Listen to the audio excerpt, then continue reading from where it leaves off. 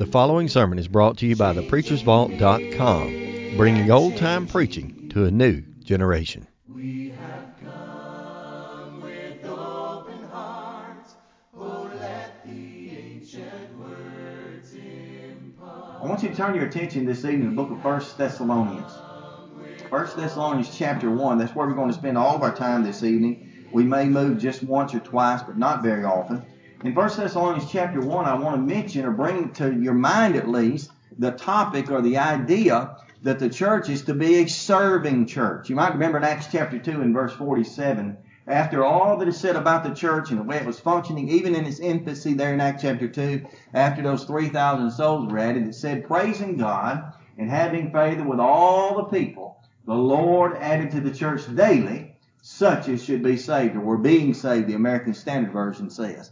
Now I want to focus on that phrase. Of course, we're in 1 Thessalonians, but I want to focus on that phrase in your minds at least, that they were having favor with all the people. Why is that? Well, it's twofold. We need not miss on one occasion. We have to understand it's because of their love. John chapter 13, verses 34 and 35. Jesus said, a new commandment I give unto you, which is not a new commandment, that you love one another with a pure heart fervently. He added to that, by this may all men know that ye are my disciples. So certainly in Acts chapter 2, they had favor among the people because they loved one another. But one of the things the early church did, as well as the church ought to continue to do today, is to be a big part of service.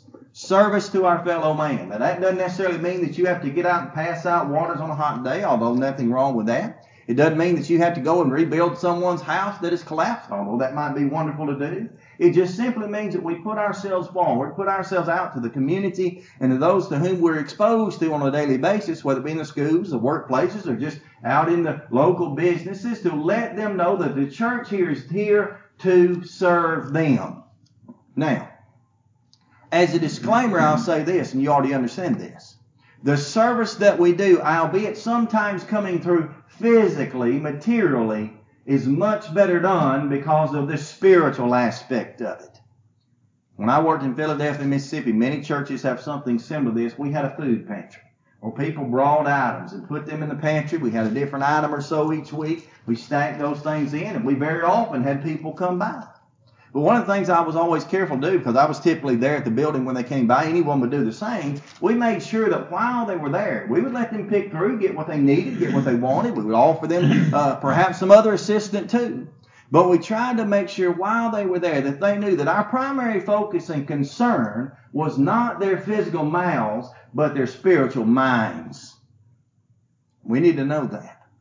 But when we think about the church and the service that it does, the faithful church of Christ is a serving church. We're going to find a great example of what that is about here in the book of 1 Thessalonians.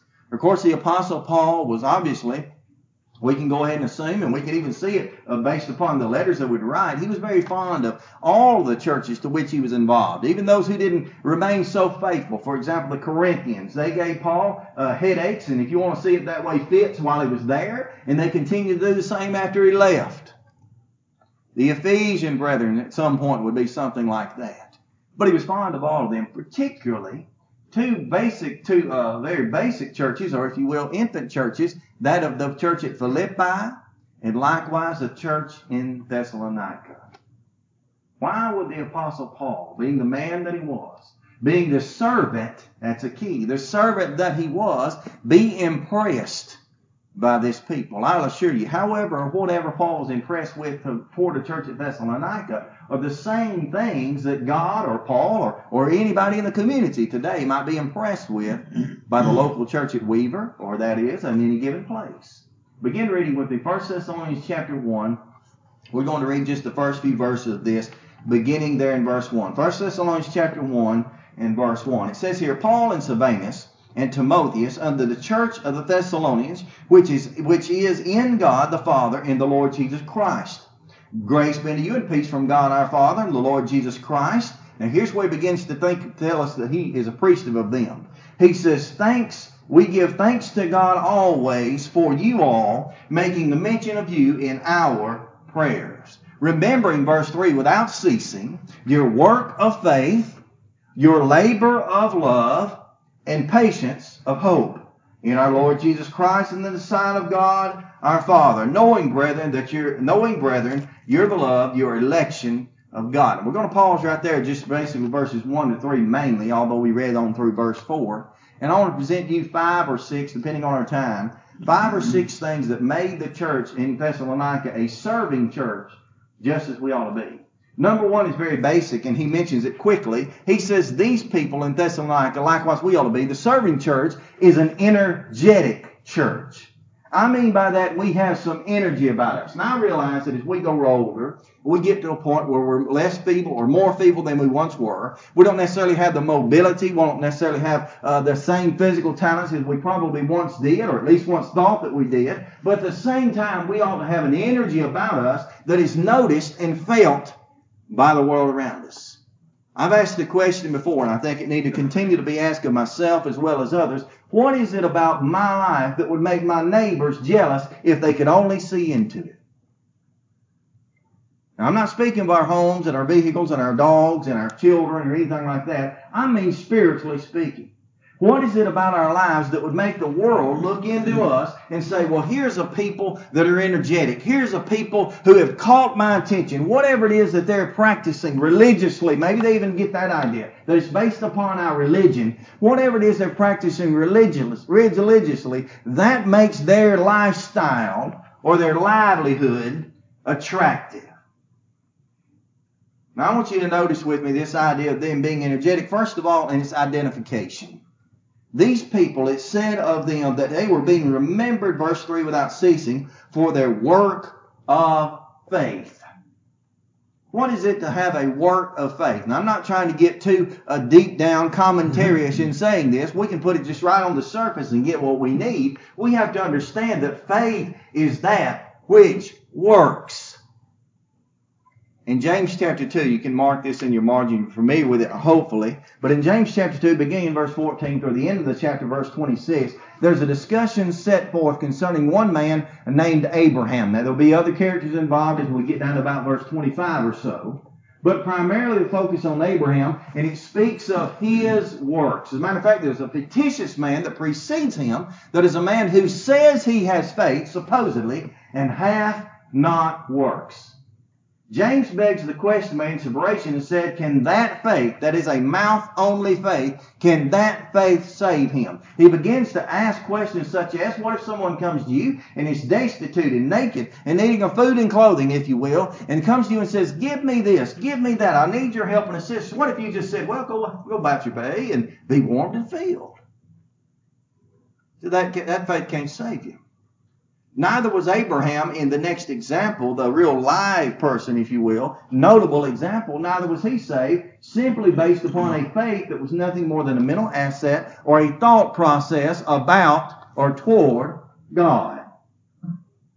No, time and time again, beginning back in Genesis chapter 12, culminating fully, we might more notably see it in Genesis chapter 22. Abraham was a man of faith who acted upon the faith that he had. Hebrews chapter 11 as a whole, we note it sometimes as Faith Hall of Fame.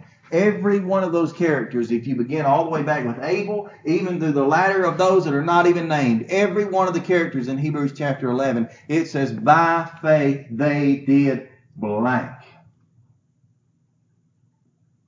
The church is identified. Likewise, the church here in Corinth is known for the work of faith, but not just that. He secondarily says they're known for their labor of love. Now, I want you to underline and notate that word labor in your mind, because I know that we understand it. Certainly we understand it on the onset. We put labor and work right there beside one another. And I'm not taking away from anybody. As a preacher, most of my labor, if you will, at least in the fields of preaching, has to do with this book right here.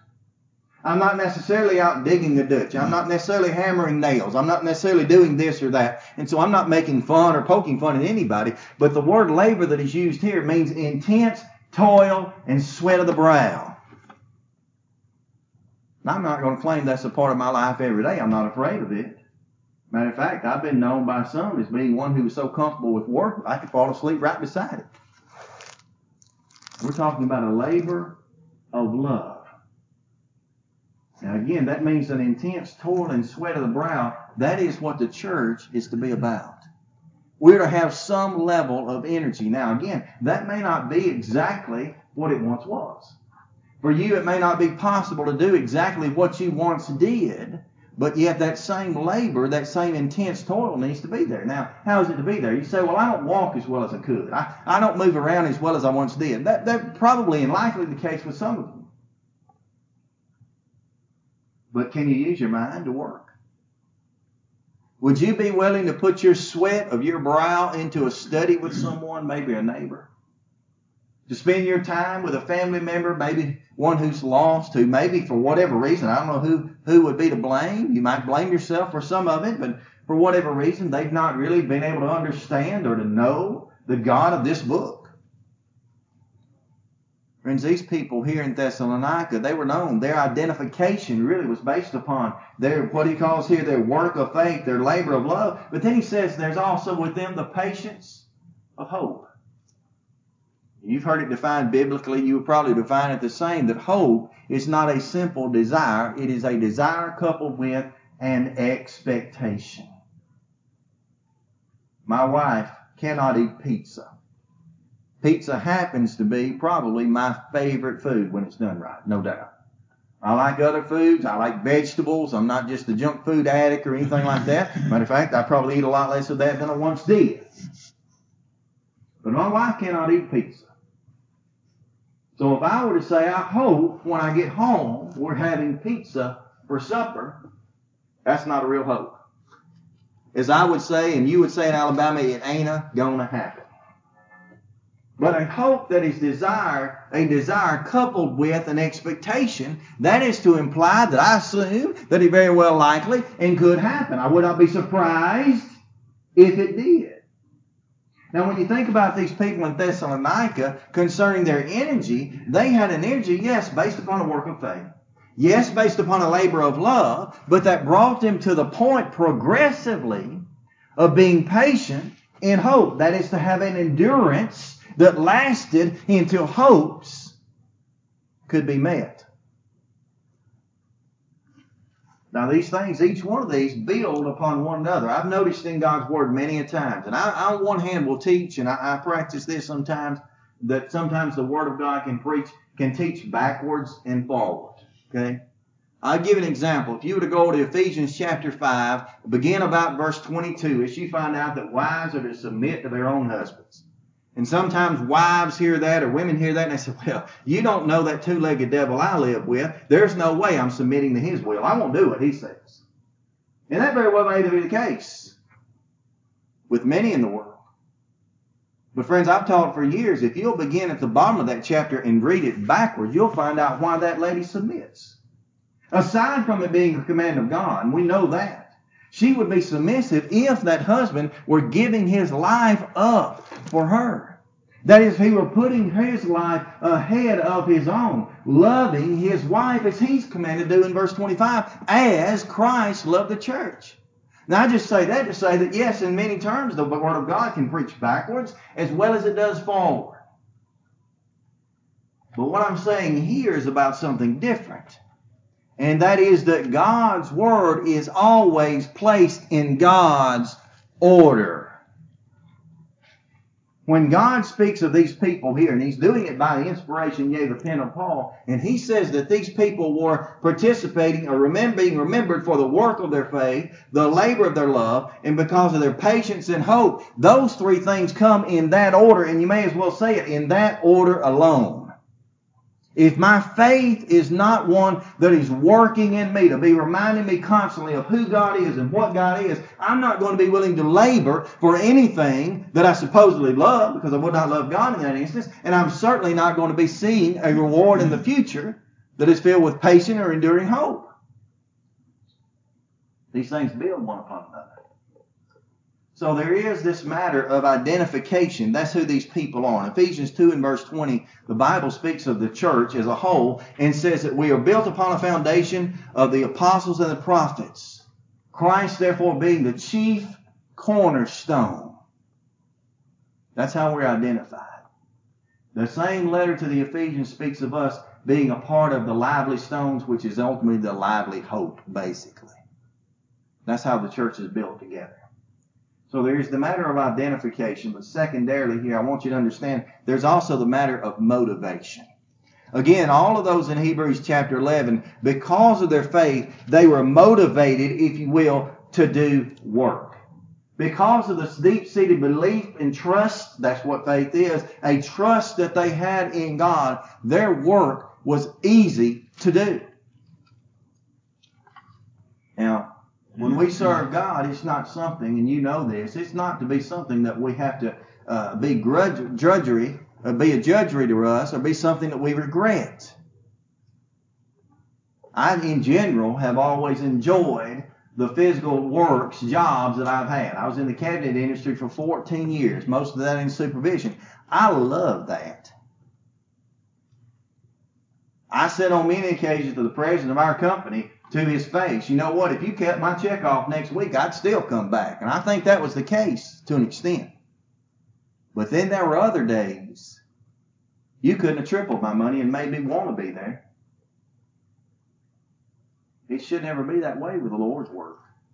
In 1 Corinthians 15:58, you'll be familiar with it, it says, therefore be ye steadfast, unmovable, always abounding. That is to bound over in the work of the Lord. For as much as ye know that your labor, same idea, same word is used here in the middle of this verse, that your labor is not in vain in the Lord.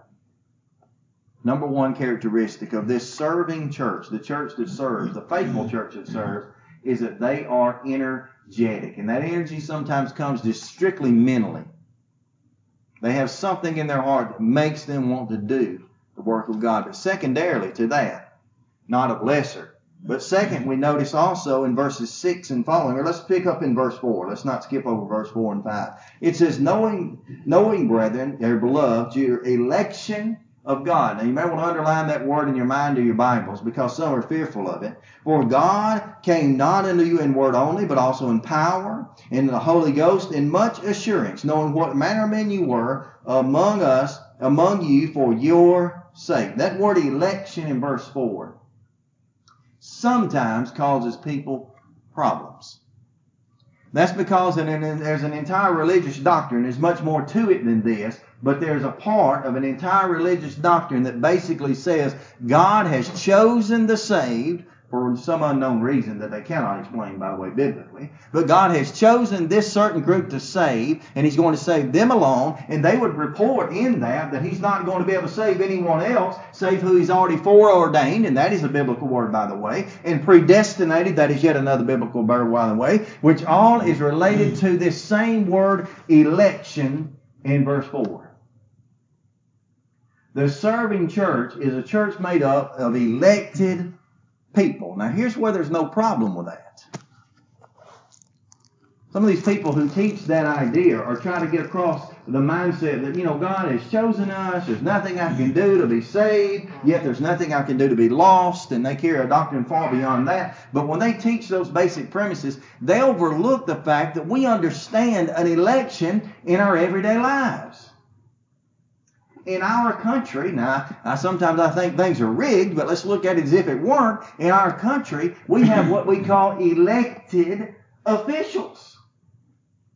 Whether they be on a very local level, you may have a county commissioner, you may have a police chief, we have governors, we have senators, we have representatives, and such as that. We have congressmen, we even have presidents. And each of those are reportedly an elected official. What does it mean? It means supposedly the people sat down and got to pick out of their own mind who they wanted to fill that spot. Now, how do we do that? Well, I'm afraid many people in that realm of things, they say, well, I know I'm supposed to vote Democrat or I'm supposed to vote Republican. And they don't know who was on either ticket. That's sad. But the way we properly do that is we look at those supposed to be elected officials and we set standards in our mind and say, if they meet these criteria, or at least the majority of these criteria, well, I will vote for him or her. And that's generally how we need to do it, at least. And we understand as Christians those criteria don't come out of our hearts and what we just enjoy. They ought to come out of God's Word. Now that is a problem in our nation, at least now, that our elected officials, the standards may be non-existent and they're certainly not based upon God's Word all the time. But you see, this term election, or the elect, which is what you and I are to be a part of as Christians, is just simply to say that God had criteria in mind of the kind of people that He would save, and He intends to save those people. Backing up in the Old Testament, we don't live directly under these commands today, but you look at those 10 commandments of the Old Testament. It's recorded in Exodus chapter 20 as just one place that they're mentioned. Deuteronomy also to state them. You go through those commands, and if God said, well, I'm going to save those who do not kill, those who do not commit adultery, those who do not bear false witness, those who are not covetous, and you can go through the rest of the 10. If He said, I'm going to save all those who stand by these commandments, He has that liberty. And if that's the only standards He ever set, then someone could say in judgment, well, you know what? I know why brother so-and-so, supposedly, is lost. You say, why is that? Well, he killed a man. He said, thou shalt not kill. Or I know why sister so-and-so is lost, because she was covetous. And on you could go through those 10. Again, God has the liberty and the ability to pre-choose the criteria under which man can be saved. That's what this election is. My wife is a college, I won't say professor, instructor. Professors make real money. Instructors apparently don't. But she's a college instructor. And she could get up in front of a class, sadly, any semester probably, and say, look, there will be over half of you in this room that are going to fail this class. And she knows that. But she's not condemning anyone to fail it. She's just saying, I've got a list of things that are put on this, I want to say thesis, whatever you call that thing they pass out at the beginning of class. Here are these criteria. Here are the tests, the exams. Here are the assignments. And if you'll do these, you'll pass. If not, you're going to fail. She knows some will fail. God's not looking for any failures. So when we think about the serving church, it is an energetic church. It is an elect church. God chooses it. We don't necessarily just choose it all on our own. We can't decide how man is saved. God's already presupposed that. Now, that's just so we wouldn't skip verse 4. Verse 5, restating it again, rereading it, says, for our gospel came not in you in word only, but also in power in the Holy Ghost, and in much assurance. That's an important word we'll get back to. As ye know what manner of men we were among you for your sakes. Now add to it verse 6. And you became followers of the Lord, having received the word with much affliction in the Holy Ghost, so in you were ensamples. Now that's our key word. So you were ensamples in all that believed in Macedonia and Achaia. Now what does that mean? It means these people were not only energetic, they were not only so as we are to be elect, these people were exemplary. That's a bigger word to say they were good examples. I would presuppose that each of us in this room, we try our best to be good examples to those around us. And we probably are who we are today because someone at some point in our life tried to be a good example to us. Maybe our parents, our grandparents, or some family members, or some friends that said, you know what, I'm going to take the bull by the horns, and I'm going to be the best example I can be to this person, this child, or this young adult, or whatever it is. And we understand the importance of a good example.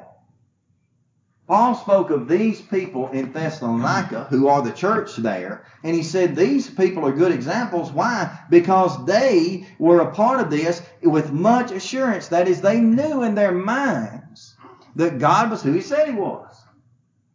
In verse 6, he speaks of them and says they became followers of the Lord. How is that? Because or having that they received the word with much affliction.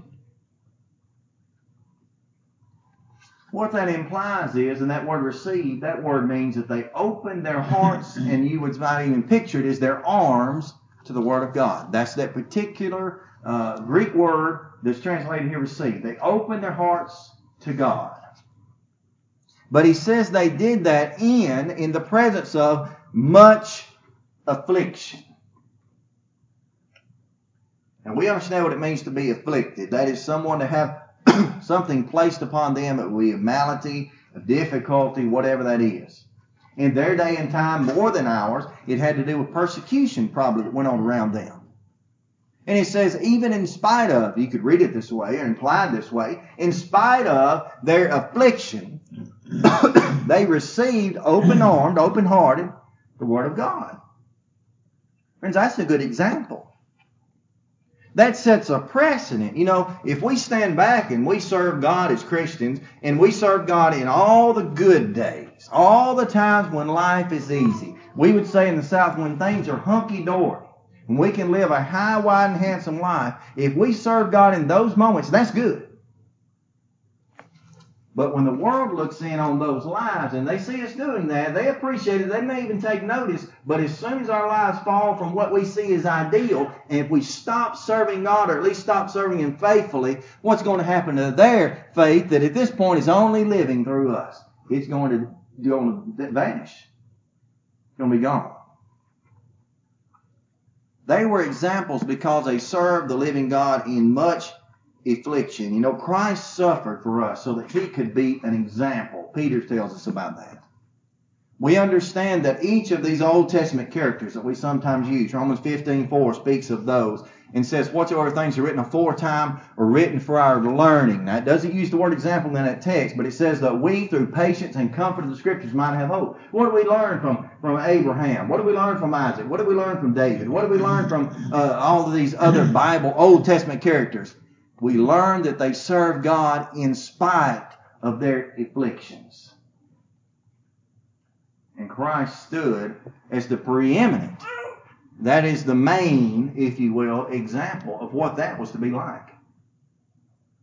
He stood in spite of what would eventually come of Him. Now, if you notice this for what it means, I'm going to look back at verse 6. It says, they became followers of God, having received the Word in much affliction. Number one, they knew how to receive the Word of God. When you understand that, you also learn that they knew likewise, and we're going to move across the page for this, at least in my copy of the Testament here, they also learned how to respect the Word of God. You're in chapter 1 and verse 6 is where we're focusing. Jump across or turn, whatever you have to do to get to chapter 2. Look at chapter 2 and verse 13 beginning. Speaking of the same context of the same people, here's what is stated. For this cause also we thank God without ceasing. That's basically a mirror image of what he said in verse 2 and the beginning of verse 3. He says, for this cause we thank God without ceasing. Because when you received the Word of God, same exact word. When you received the Word of God, which you heard of us, you received it not as the word of men, but as it were the truth. Then it puts in parentheses there, and what I mean by that is not the literal English parentheses we know, but as a side thought to explain it farther, it said, as of the truth, the Word of God. What does that contrast? Which effectually worketh when in you that believe. The contrast that comes forth here is that you received the Word of God, yes, but you received it as the Word of God and not as the Word of men. Yes, they received the Word of God, but upon receiving it, they likewise respected it. You know, we've got a problem in our society now, and sometimes it surrounds, or at least is blamed on, much of it is blamed on the education system. You take evolution just for an example. It is purported, at least, that in all of our schools, I'm going to clarify that in a minute, but it is reported that in all of our schools, whether it be from the little elementary children all the way through college, that they're being taught nothing but evolution. That's what's being shoved down their throats. Now, I want to disclaim that by saying the people who stand in pulpits and wherever they are and say that, they better check and see if their children really know that or not. My children attend a part of a school system where that has never happened. Where the teachers stand up and say, this stuff you're reading in these books, that is baloney right here. You know about God, and that's the truth. My children's teachers do that, and we need to praise and appreciate those teachers in school systems that are still willing to do that. But let me tell you something. If they weren't willing to do that, if I could rear my children in the next generations, but it has to start in my heart, if I could rear my children to know there is a difference between that science book and this book called the Bible, I wouldn't have an issue with that. I'm not saying I wouldn't take issue. I'm just saying that my children would not fail and falter off into the world of evolution or whatever else is humanism, whatever else is eventually involved in that, if they knew. When I read this science book, that's a book. That's a book written by men. Friends, this is a book written by God. It's different.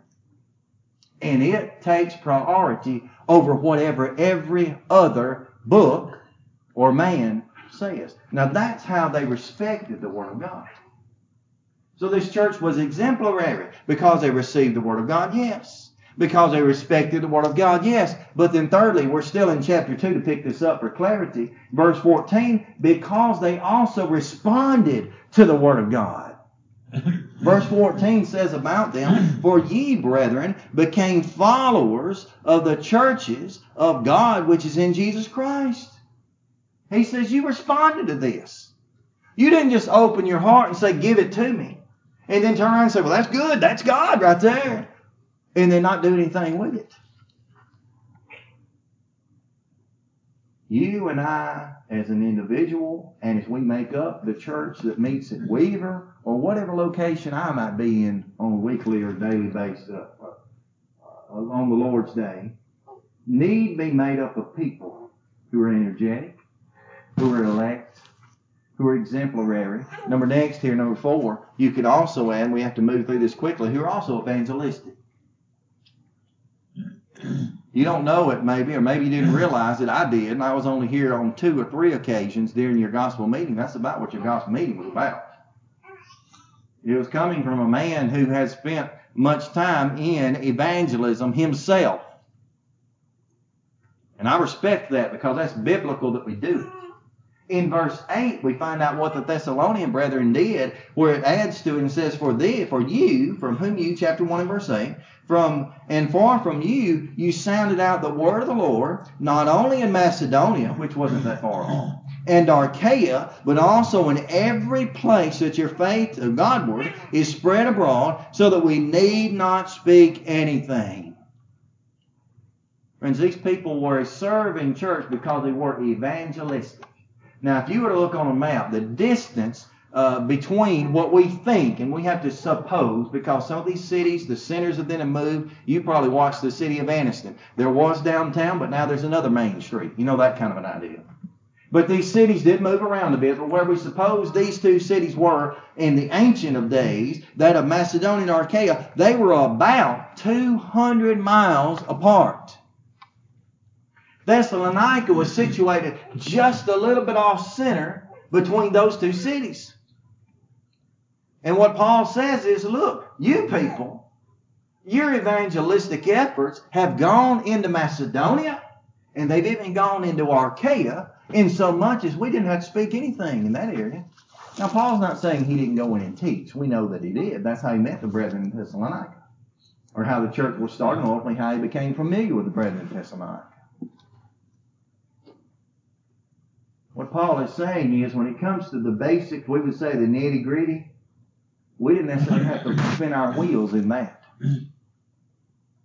Oh, they had new converts. They had people that they taught about Christ for the first time. There's no denying that. But Paul says you're doing the brunt.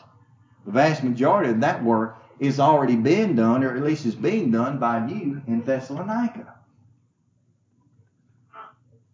Now, I've had the opportunity of worshiping in several congregations as I've worked with those congregations in the past, and even more so as I travel and preach. And I'm going to tell you the truth. I don't know, and I hope I'm wrong, but I don't know if I've ever stood in the pulpit of a congregation where I can honestly say, stand in the pulpit and say, you brethren have covered 200-mile radius around this city, and I'm glad for that. Probably hadn't happened. With the technologies and the ease that we have today, we've got an ease and sign going on. The way that we can travel and communicate, we hadn't done that lately. It's probably the case in most places. We could find doors within 100 yards of a building or 200 yards of a building that haven't necessarily been contacted enough.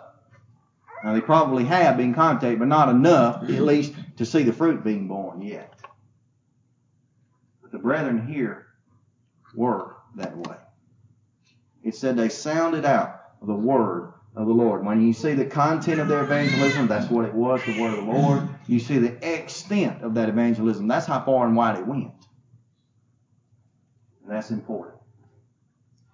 A church that is a serving church is one that is energetic, one that is elect, one in this case that is exemplary, one that is evangelistic, and let's add number 5 to that, one also that is earnest. And this is a more difficult word. When we understand the word earnest, to me at least, and this is wrong to go this far, but I think of Ernest T. Bass off of Andy Griffith's what I think of. So I have a problem with the word already. It's been made a joke. Earnest just has to do with also, similar to their labor of love and such as that, the work of their faith. Earnest means that they put their mind into this. They've seen these things as being important. Now, where are we going to gain that? Verse 9. We hadn't read it yet. Verse 9. For they themselves show us what manner of entering in we had unto you, which turned from God to idols to serve the living God. Friends, that took effort in that day. These cities, such as Thessalonica, if Ephesus would be a prime example, as we find about them in Acts chapter 20, when Paul meets with the brethren of the elders at Ephesus, they had been formerly very deeply seated in idolatry. They lived in a society in a time when idol worship, pagan type worship, was rampant and it was the norm. When just to say you served one God as opposed to many gods, that within itself made you a strange bird. He said, you people, you had an earnestness about you. That is, you put a lot of effort into this.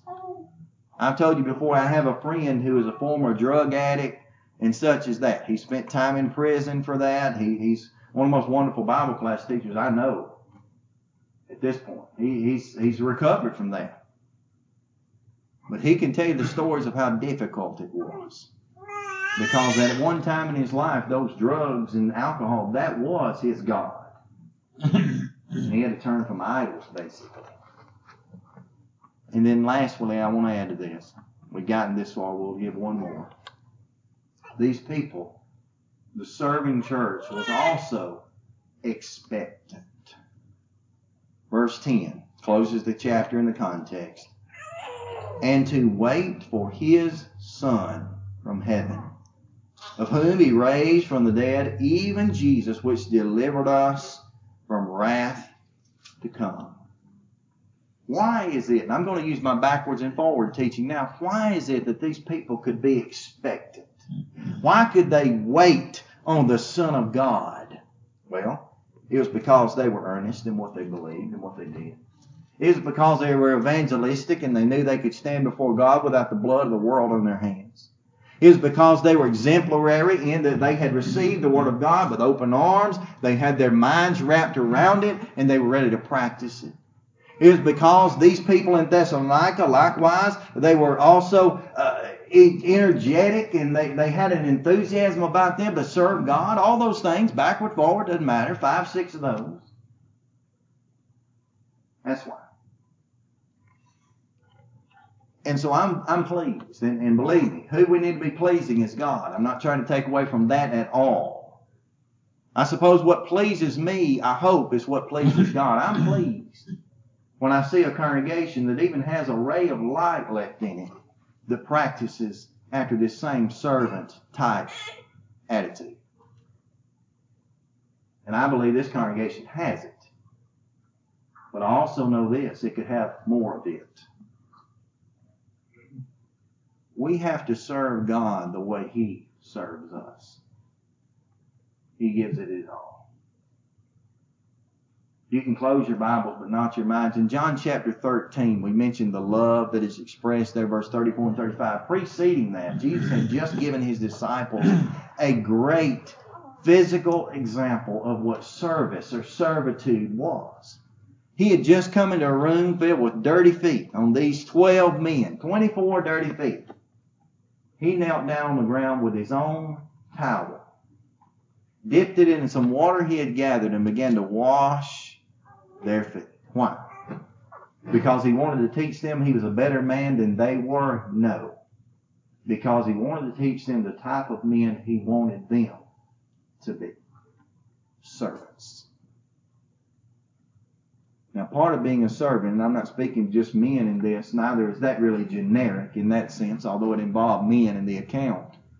The type of service we do to God does not end at any point this side of eternity, but it does have a beginning. It begins with obedience. When we hear the Word of God, we're willing to put all of our faith in it. That is to believe upon it, to trust in it. We're willing to confess His name. You know, that's basically what was said of these people. It didn't use those explicit terms, but the church at Thessalonica, they confessed that He was the Lord. They knew who Christ was, how He served on this earth as God in a body, what He died for, being willing to repent of any sin that they had had. It said they turned from God to idol. That is a literal term that could have been expressed in the English language, that they repented from God to idols. That's what it is, to turn, to change. But I see a lot of people today that are turning from evil, and that's a wonderful characteristic morally, but they're not necessarily turning toward God. That's important. We turn away from our lives, from ourselves, toward God. To be doing what? To be baptized. Why? Because God commanded it of us. I'm not trying to mention or trying to discuss why God chose baptism, why water washes away sins as we contact the blood. That's all taught biblically. But I don't understand it. I just know it's right. But that's what it takes to become a servant. And then we live our lives to do service to God. At least we all. If you're here tonight and you are a child of God's, I want to encourage you to continue in whatever service you're involved in. And if there's not enough of that, and don't look at my standards, put yourself against God's standards. We've only discussed a portion of one context. Do I measure up to the standards God's laying forth? Even in a context like this, 1 Thessalonians chapter 1, verses 1 to 10. Am I that way? If not, why not? If I'm not, I've got to draw nigh back unto God. I've got to come before the throne of God and beg of His forgiveness, and be willing to likewise again repent, to do something new I maybe hadn't done the day before. I pray that you'll do that. This congregation, as well as any other of the Lord's, has to be a serving church. And we're here to serve the world who's lost. We cannot save someone save we've already taken care of our own salvation through obedience. Why not decide to do whatever's needful in your life tonight while we stand and sing this invitation song?